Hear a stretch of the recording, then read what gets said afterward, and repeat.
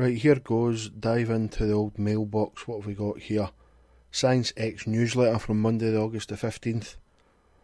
There we are.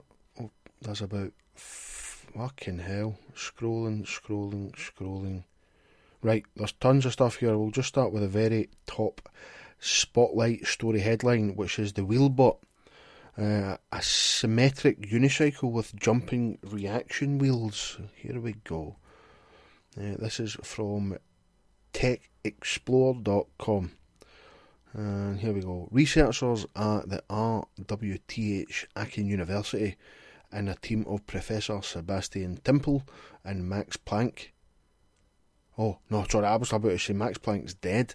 The Max Planck Institute for Intelligent Systems, the MPIIS, in Stuttgart have recently developed this Wheelbot thing, which is a symmetric reaction wheel unicycle that can autonomously jump onto its wheels from any initial position.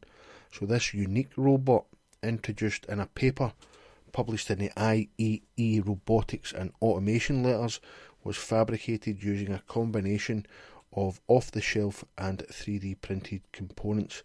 It looks pretty cool, but it doesn't look like a unicycle because it's got one wheel at the bottom and then at a sort of 90-degree angle to that, it's got a wheel at the top, but we'll see. Our research group worked at the intersection between data science and engineering. One particular direction for our research focuses on combining insights from control theory and machine learning. Right, that's a link. So what is control theory? Nope, no, nothing there. So let's wiki it. Control theory wiki.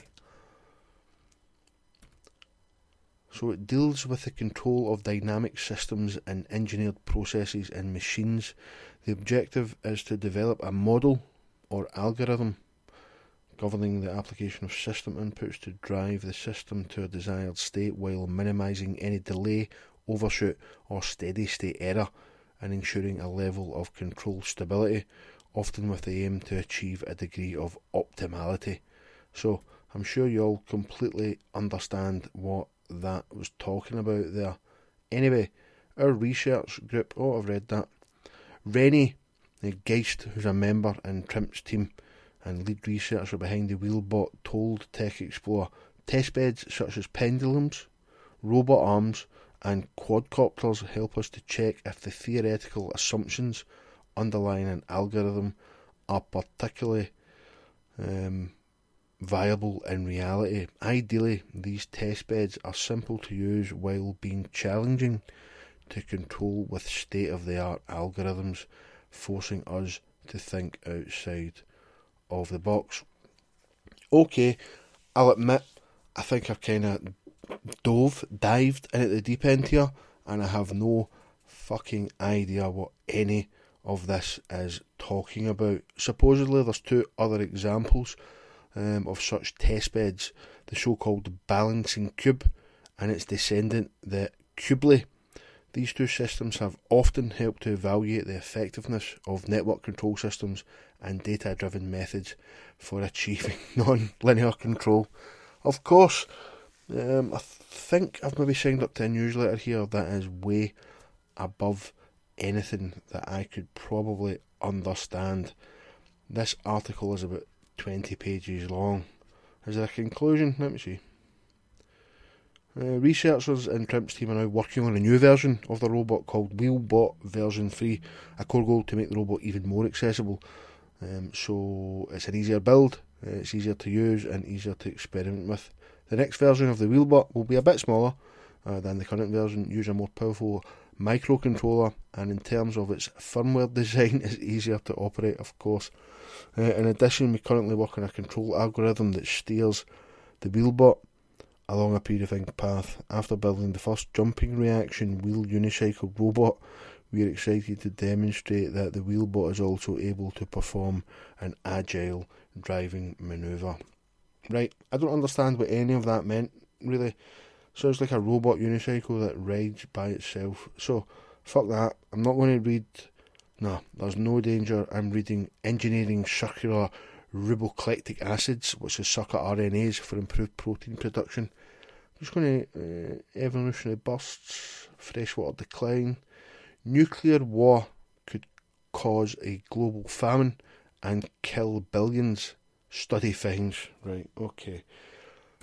I think I could have maybe told you that without a study. So this webpage is taking a little while to load up, but it's from phys.org, phys.org. Right, okay, there's all sorts of graphs and shit like that. Okay, so more than 5 billion people would die of hunger following a full-scale nuclear war between the US and Russia, according to a global study led by Rutgers climate scientists that estimates post-conflict crop production.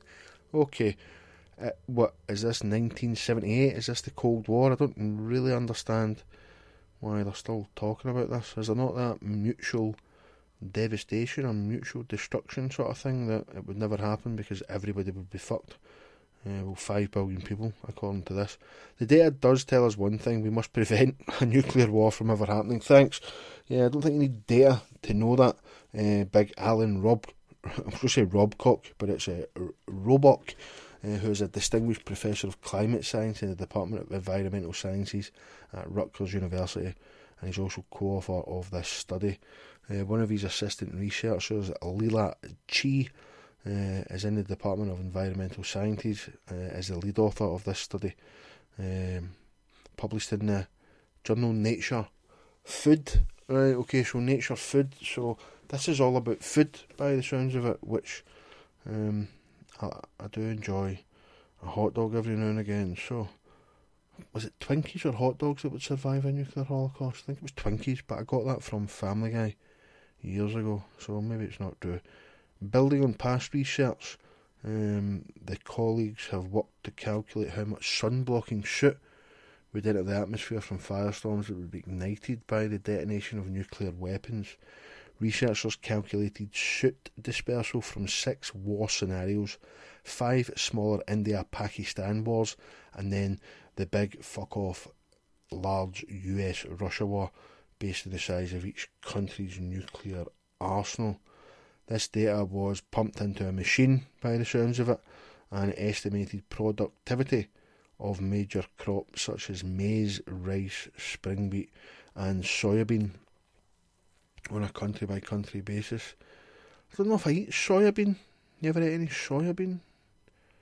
I get black bean sauce from the Chinese, but I don't know if that's maybe soybean. Soy sauce maybe? I couldn't go with it, soy sauce. So, yeah, global average calorific production would be decreased by 7% within 5 years. That doesn't sound that much, but the largest war scenario tested a full scale, like I says, US v Russia. It would be 95% within 3 or 4 years of the fighting, so that would definitely fuck things up. Again, big massive article that I cannot be bothered reading. I think I've definitely jumped before I could walk type thing, or ran before I could walk here. Right, let's just go through some of these. Nanotechnology news. Into that. Unexpected quantum effects in natural double layer graphene. Don't know about that. I know what graphene is, but like the guy that invented graphene he's won an Ig Nobel and Nobel Prize, so he's a smart cunt, but he's also I think he floated frogs using magnetism, so he won an Ig Nobel Prize for that. But then he did invent this graphene thing, which he explained as, see if you sharpened a pencil and then like stuck it in between 2 bits of sellotape and repeatedly like pulled it apart, you would get a single atom layer of this stuff called graphene. So yeah, so there's unexpected quantum effects in that, supposedly. I hope I've explained that as well as I can. Earth news, nuclear war, yep, read that one. Is there anything good in here? World's largest ice sheet could cause massive sea rise. Okay, without action. Satellite data finds landfills are methane super emitters. Is there nothing nice? Hot nights. USA in July set for new record overnight warmth. Many in US doubt their own impact on climate. The UN are resuming talks on high sea treaties amid growing concerns. There's another word, concern. This might be the most depressing one. I want to go back and read Martha Stewart again, where she's talking about buying air conditioning units and getting the fucking coconut water out. Deadline looms for western states to cut Colorado river use. That's obviously in America. Well, at least this is good news. The Arabian Plate is holding steady. So a comprehensive study suggests that the Arabian Plate is geologically stable and capable of withstanding long-term forces from surrounding tectonic activity. That is good. For 110 years, climate change has been in the news. Are we finally ready to listen? So back in 1912, there was a small paper in New Zealand, and they published a short article announcing global coal usage was affecting our planet's temperature. So yeah, 110 years of people saying don't set fire to that stuff. Which diet will help save our planet? Climatarian, which I've never heard of. I'm going to actually go into this one then. Flexitarian, vegetarian or vegan. Let me see. So there are flexitarian diets, which 3/4 of meat and dairy is replaced by plant-based food. That sounds absolutely rubbish. The Mediterranean diet, poultry, pork, lamb and beef in moderate amounts. Deciding which diet to choose is not as simple as you might expect. They all sound rubbish, man, like they really do. Let's see, where are we going now? Sorry, this is fucking shit. To save our planet, we must also consider both water and land usage. Beef, for instance, needs about 15,000 litres of water per kilo. Seems like an awful lot. Some vegetarian or vegan foods like avocados and almonds. Oh, here we go. So next time your vegan pal that you don't have comes up to you and says, I'm having some avocado and almonds for breakfast, you can tell them, fuck up, that's got a massive water footprint. But saying that, an overall plant-based diet does use about half the water of a meaty one. I think it's worth it, but man, like it rains all the time. Here in Glasgow anyway. Soybeans, 8% of the world's soybeans are fed to livestock, right? So that's why I've not heard of the old soybean thing, because we don't eat them that much by the sounds of it. 9 animals per person per year. One of the issues that seems to be lacking in many food discussions is the ethical dimension. Every year, we slaughter 69 billion chickens, 1.5 billion pigs, 650 million turkeys, 570 million sheep, 450 million goats and 300 million cattle. That's over 9 animals killed for every person on the planet per year, all for nutrition and protein, which we know can come from a plant-based diet. That's fucking horrendous. So there's 9 animals per person, 7 billion people, and then 69 billion chickens. So tasty, but a nice sweet breast of chicken curry. So what is the ideal global diet to reduce greenhouse gas emissions, reduce habitat destruction and help you live longer? Well, I suggest being an ultra flexitarian. So a diet of mostly plant-based food, but one that allows meat and dairy products in extreme moderation, but red and processed meat are completely banned. That sounds pretty rubbish, but this would supposedly save at least 5.5 billion tonnes of CO2 per year, which is 40% of all food emissions, and decrease global mortality by 10%, and obviously prevent the slaughter of billions and billions of innocent animals. So, it seems like quite a good argument there, but plants taste rubbish, man. Like, nobody wants an avocado for breakfast. Get the cornflakes out, or crunching up for sure. Weather forecast, heat waves, blah blah blah. Climate change could lead to larger algae blooms, there we are. Drought, heat waves, earthquakes. Garden of Eden is now like a desert, I was going to say. A desert in Iraq. There's blazes in southern France. Farmers face new challenges. Spain is fighting against fierce fire. Jesus Christ, man. Everything is just shit. Why can't we just all get along, hold hands and all that sort of jazz. We've got US astronaut Jessica Watkins sets her sight on the moon and then eventually wants to go to Mars. If you had the choice, would you rather go to moon or the Mars or neither? That's my alarm. Thank fuck for that.